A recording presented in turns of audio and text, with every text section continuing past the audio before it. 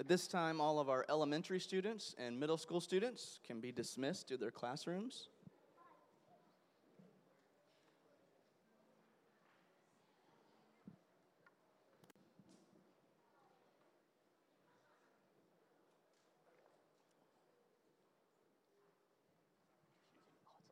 We'll figure it out.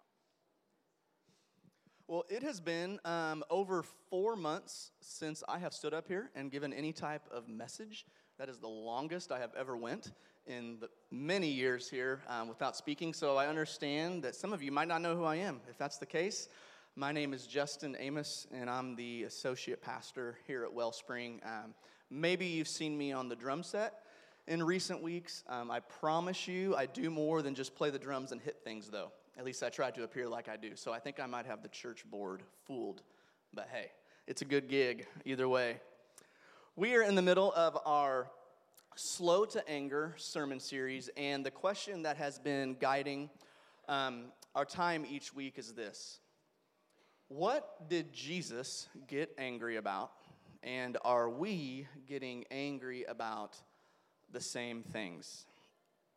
We've looked at stories where Jesus becomes indignant when we create roadblocks and make it difficult for people to encounter God. We've examined how Jesus became angry when religious leaders were more concerned about obeying the law than they were caring for hurting people.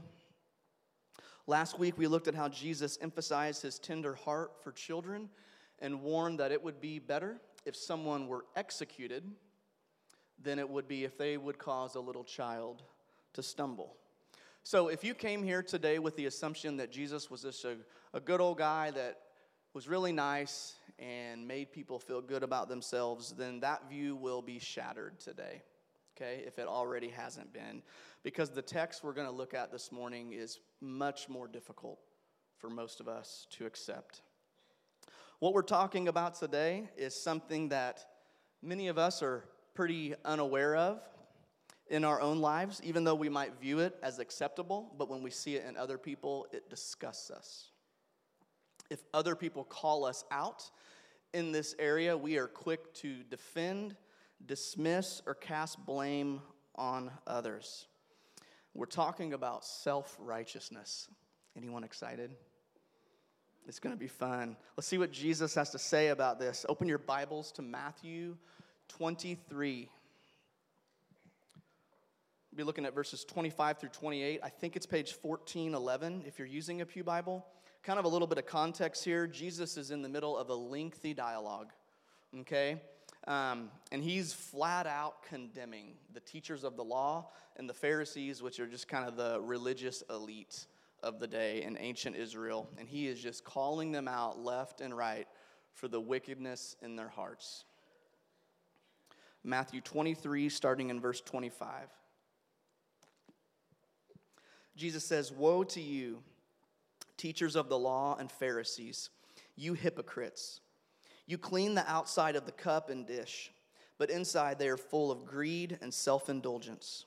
Blind Pharisee! First clean the inside of the cup and the dish, and then the outside also will be clean. Woe to you, teachers of the law and Pharisees, you hypocrites! You are like whitewashed tombs, which look beautiful on the outside, but on the inside are full of bones of the dead and everything unclean. In the same way, on the outside you appear to people as righteous, but on the inside you are full of hypocrisy and wickedness." So Jesus is hot, okay? You could call him guns blazing angry. So he is calling the top religious leaders hypocrites, greedy, self-indulgent, blind, full of dead bones, unclean, and wicked. If you have ever been publicly attacked or publicly condemned, you know how awkward this moment is, right? You know how awkward this is. Okay, he is rebuking their self-righteousness and calling out their wicked hearts. And actually, there's 7 different times within this dialogue where Jesus tells them, "Woe to you," to the Pharisees, to the religious elite. This is the 5th and 6th time he's rebuked them. So by this point, they're probably sick to their stomach. of hearing from this guy, and they're furious at him, wondering who this man thinks he is to call them out. They are the top dogs that people look up to for spiritual guidance, and they do all the right things. And Jesus could care less. He is having none of it. By saying, "Woe to you," he is declaring judgment on it, because they're nothing more than hypocrites who are only concerned with themselves. And in verses 25 through 28, Jesus has this contrast going on between the outside and the inside of our lives. He's using everyday imagery that anybody could understand, such as cups and dishes, which obviously they used for meals. The Pharisees focused their attention on the outside, on the external, right? They attended church, worship services. They prayed, they tithed, they read their Bibles. They were good boys. And yet they neglected the inside. They neglected to give attention to the attitude and the posture of their heart. And the second woe here is really the same thing. He compares religious leaders to whitewashed tombs, and that's exactly what it sounds like. Think of a tombstone that has been painted white to make it look nice, even beautiful. I did a Google search, there are some beautiful tombstones out there. And they look good on the outside, but inside or underneath, it is rotten bones, right? Nobody wants to see that. Nobody wants to smell that.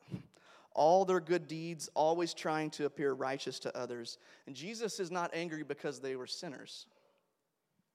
He's angry because they pretended they were better than they were. The Message translation really lays this out vividly, verses 27 and 28. It says, "You're hopeless. You religion scholars and Pharisees, frauds. You're like manicured grave plots, grass clipped and the flowers bright, but 6 feet down, it's all rotting bones and worm-eaten flesh. People look at you and think you're saints, but beneath the skin, you're total frauds." Ouch. People look at you and think you're saints, but beneath the skin, you're total frauds. And what's interesting about self-righteousness is that when we think about this, our minds almost always go to other people, right? They go to someone else rather than thinking of ourselves. And self-righteousness is very closely related to pride. Okay, anyone can be prideful about anything and think that they're better than others in a certain area or a certain way that they operate.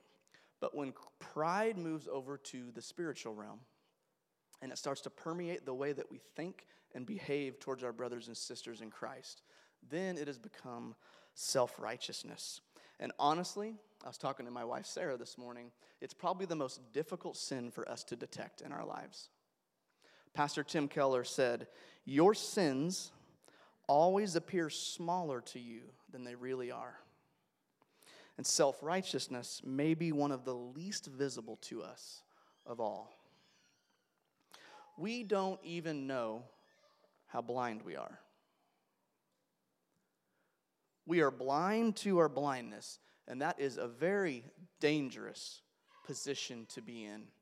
Being spiritually blind is far worse than being physically blind, because when you are physically blind, you know. It is obvious. You need help. You need a guide to show you where you're going. You need a cane or a walking stick of some sort to guide you, right? Spiritually blind people don't even know they're blind and can operate year after year in ways that are detrimental to their hearts and detrimental to the hearts of others by judging and condemning them. So, before we go any further, I've got a question for you guys on this note. So I want some feedback. So this is class participation, okay? What makes self-righteousness so difficult for us to detect in our own lives? Why are we so often just blind to it within ourselves? We can clearly see it in others fairly well, but it often takes someone else to call us out before we start to maybe even acknowledge that it's there. What do you think? The floor is open. Why is self-righteousness so difficult for us to detect in ourselves? So speaking of yourselves, okay, the floor is open. What do you guys think?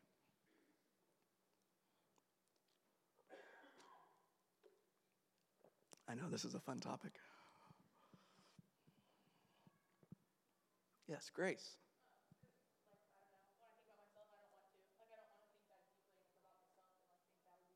You want to think that you're kind of better off than what you might be. Okay, yeah. It's exactly what Tim Keller said. Yeah. What else? Yes.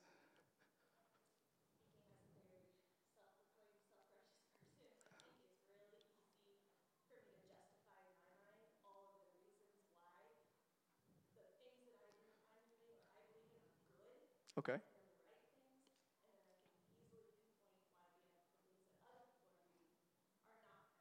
Okay. Yeah.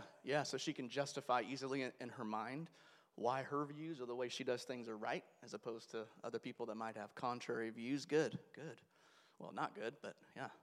What else? Britt?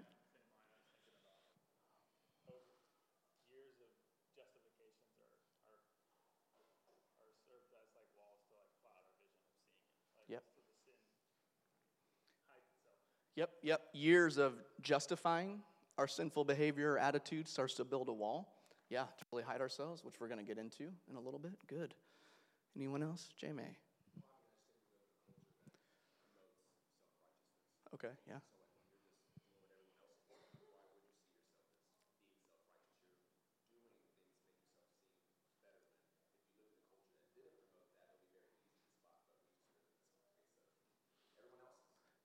Yeah. Yeah. Our culture, we live in a culture that really promotes self-righteousness. And so to be self-righteous, you kind of just fit in with our society. Good. Thank you, guys. I think for many of us, kind of what Grace said, we believe we're far better off than we really are. Our sin doesn't wreck us, because when we measure ourselves up against other people, we can say, I'm doing all right compared to her. I'm a little bit above him. Accepting that we are powerless apart from Christ to save ourselves is much more difficult than to judge others. Judging others requires nothing of us. Accepting that we're nothing apart from Christ requires us to be humble and to admit that we are broken, weak, and fragile. Let me give you a personal example of what self-righteousness looks like. This is ridiculous, okay? So get ready. So as I was writing my sermon this week, I got to this point in my message, so I'm about 1/3 of the way done, and it hit me that not one time had I thought about myself. I was thinking about other people. I think they might be kind of self-righteous. I wonder if this point will resonate with them or really convict them. Guys, that is insane. That is so bad. So I stand before you as the deliverer of a message on self-righteousness, that I was being self-righteous as I wrote this sermon. And I literally had to stop. I got off my desk, and I just had to take some time, take a moment, and just be like, God, show me how I'm self-righteous. And he did, by writing a sermon on it, revealed it to me. But also, it became kind of clear to me, one of the ways I can be judgmental of others is feeling as though I'm more humble and self-aware, kind of like the guy that says, I'm the most humble person you'll ever meet. It's really stupid. When you're prideful in your humility, you're not that humble. And because of some of my ministry training and just experience, I can think I'm a little bit ahead of the game than some people. I don't really verbalize that, but it's thoughts that I think. And so sometimes my thoughts, my attitude can just reek of self-righteousness, and that became really clear to me this past week.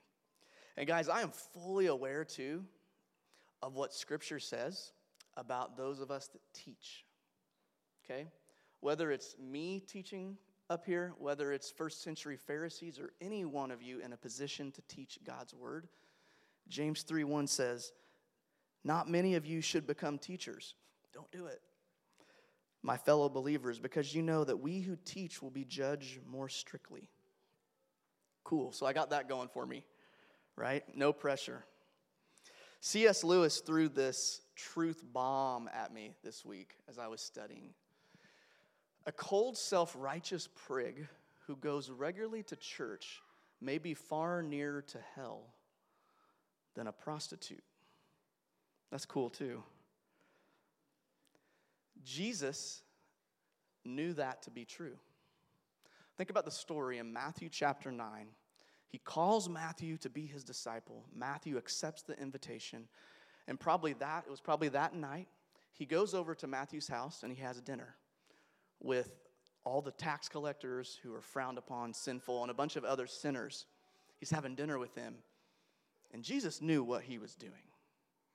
Okay?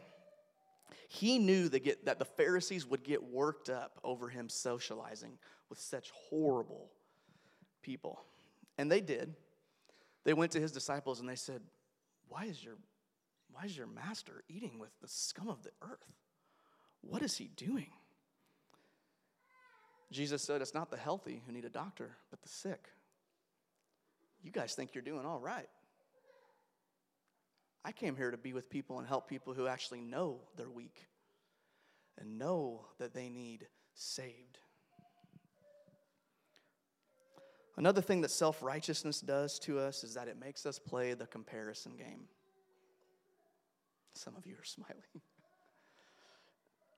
The Apostle Paul talks about this in 2 Corinthians 10 and Galatians 4 multiple times. He says we should not compare ourselves to others because we're not trying to be like others. We're trying to be like Jesus. He is the goal, and guess what? He is perfection. Perfection, that is the goal. And comparing ourselves to others, kind of like Justin May was saying, comes quite naturally for us, especially growing up in a culture that has ingrained in us to one-up other people for our own status, promotion, prestige. Comparing ourselves to Christ is how we become like Christ, not comparing how well we're measuring up to other people in their spiritual growth.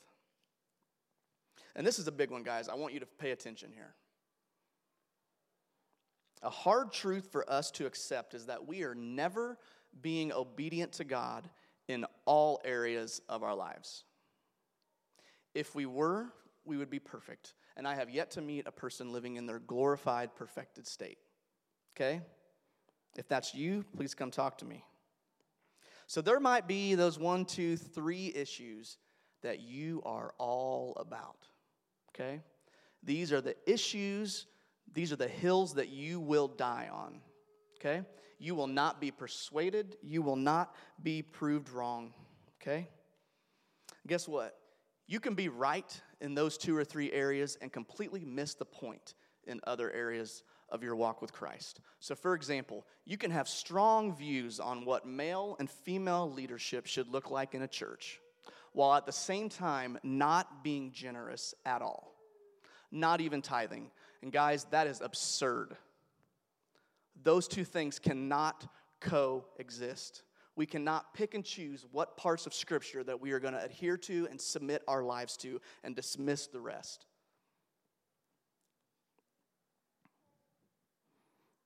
So when we look around and we see people living in ways that we disagree with, having a lifestyle that we might not agree with, do we completely dismiss them? Absolutely not. God can teach anyone anything at any time that he wants. What I'm saying, guys, is do not judge. Romans 2:1 says, "You therefore have no excuse, you who pass judgment on someone else, for at whatever point you judge another, you are condemning yourself. Because you who pass judgment do the same things. At whatever point you judge another, you are condemning yourself." Don't be mad at me. Take that up with Jesus, guys. And perhaps nowhere does our self-righteousness manifest itself as much as our presence on social media. Those of us who claim to follow Christ, we know that Jesus says, hey, take the big 2x4 wooden plank out of your own eye before you start going around and calling out the little specks of sawdust in everybody else's eye, telling them that they've got all these things wrong about their views or the way that they're living life. When we're tweeting, posting on Instagram, whatever your fancy is, and someone shares a stance that you disagree with, how often is our response one saturated in humility? I'll tell you, rarely. Okay? If ever. Rarely do we go, man, you know what? Maybe I got this wrong. Maybe I'm not looking at every angle here, every perspective. I'm not really putting myself in their shoes. Maybe I'm the mess. It's much more, you're wrong. You're the reason why our city's a mess. You're the reason why our country sucks, and you need to change because I can't tolerate you. Right? Look at any dialogue. That's basically what it is. You're always going to have somebody acting that way. I came across, this is really good, guys. I came across 2 articles this week as I was preparing this sermon. Yeah, you tell them. One of them was by Outreach Magazine, and then another one was by King Center Church. I think they're a church in the UK. Oh, this was good. And they did some articles on some signs or indicators that you might be self-righteous. So it made me think, this is really stupid. It made me think of those old, hold on, no, not yet. Made me think of those old Jeff Foxworthy jokes. Any Jeff Foxworthy fans? You might be a redneck if, right? So stupid. You might be a redneck if you make change out of the offering plate. Just dumb stuff. That was actually one of them. Was that like the 90s? Anyway, so this is a list. This is not mine. These Christian organizations and churches put this together. So let's check this out. You might be self-righteous if your prayers rarely, if ever, contain heartfelt personal confession. You might be self-righteous if you believe God actually needs you. You might be self-righteous if someone tries to rebuke you, you get angry and offended. You might be self-righteous if you spend more time talking about what you are against, not what you are for. That's a big one. You might be self-righteous if you read the Bible to substantiate your convictions, not to be shaped into God's image. And you might be self-righteous if you read the first 5 points and only thought about other people. Facts. So, leave that up there. I'm going to give you guys a minute to chew on that. Okay? Think about yourself, not the person next to you, not your child, not your spouse, not your cousin, whatever. How does that set with you? Does that list make you mad?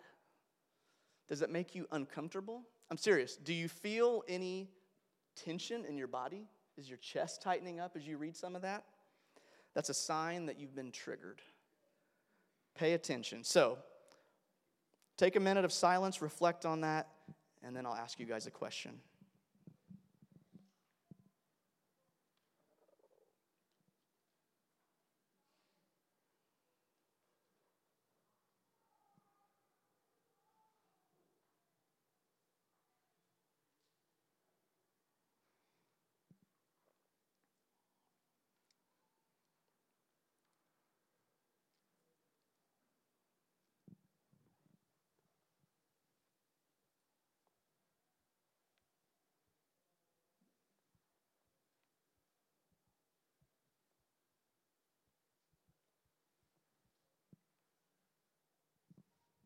All right, so how's that set with you? How do you respond to that? You speaking of yourself only. What's your response to that list there? This is a short list, too. There's many more. What do you think?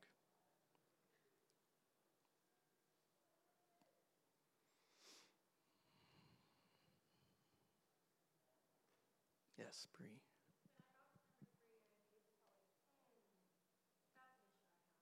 Okay, so you know number 3, bam, that's me. That hits. Okay, thank you. Thank you for sharing that. What else? Yes. So number 2, I feel like sometimes I put a lot of pressure on myself to think that I'm doing God's work or that I need to be doing God's work. I feel like I've never heard anything like that before.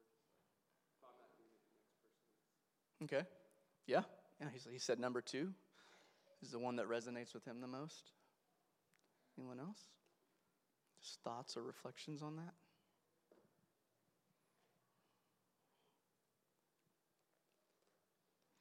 Number 1 hits closest to me. Because rarely am I, if I'm being honest, rarely am I truly broken over my sin. Don't get me wrong, I ask God to forgive me when I know I've done something or, I know I'm in the wrong. I will confess, but I don't usually feel the weight of my sin.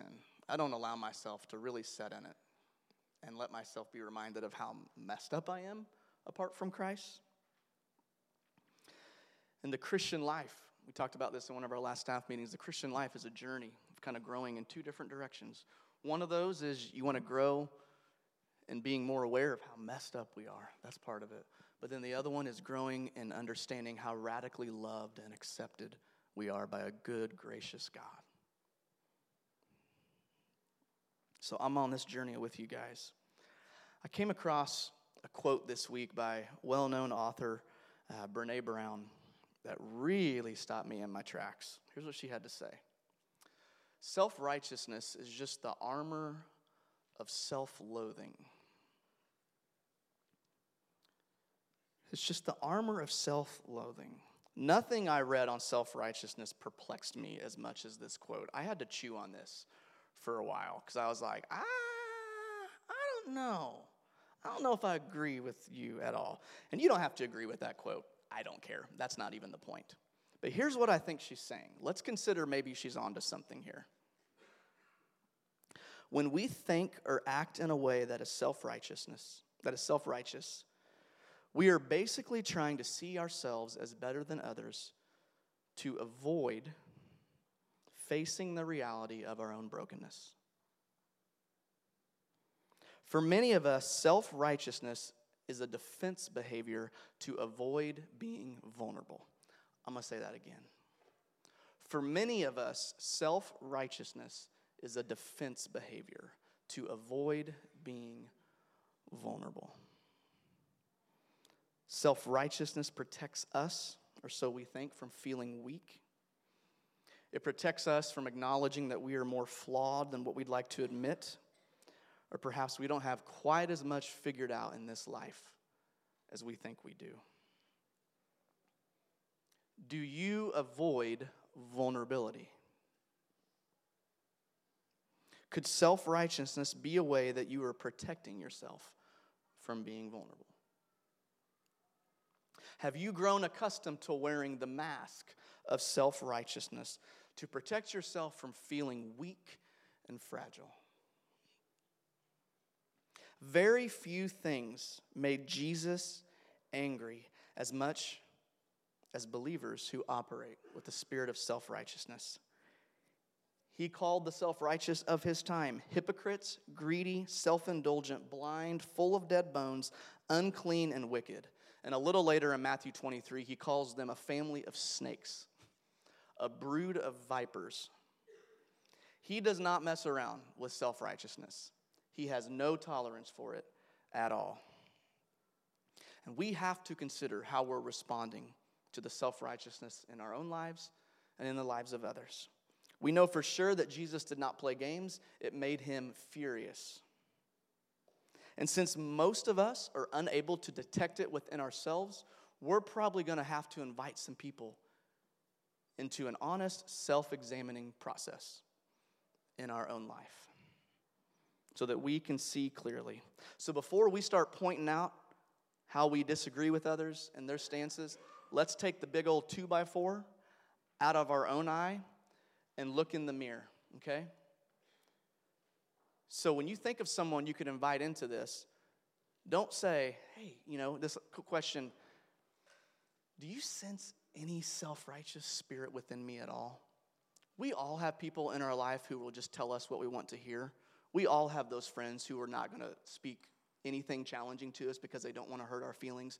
Don't go to those people. I'm just telling you. If there's someone that you know in your life who will shoot you straight, but that they're for you, and you're like, oh man, I don't know. That makes me a little nervous thinking about that person. That's probably exactly who you need to ask. Okay? Someone that makes you a tad bit nervous. Man, is there any self-righteous attitude that you sense in me? That's probably who you should seek out. let's drop the mask of self-righteousness and choose vulnerability. There is no shame for those of us in Christ, no condemnation. Our past does not define us. The playing field is level at the foot of the cross. When we choose vulnerability and admit to trusted brothers and sisters in Christ that we're broken and need help, everything else takes care of itself. We will stop playing the comparison game. We will stop judging others, and we will be better able to be filled with gratitude and let that gratitude flow out of our everyday lives because of the incredible grace that we have received. And guys, as we come to the communion table here in a minute, I'm going to give you some time to ask God to search you, to make clear the attitude and the posture of your heart.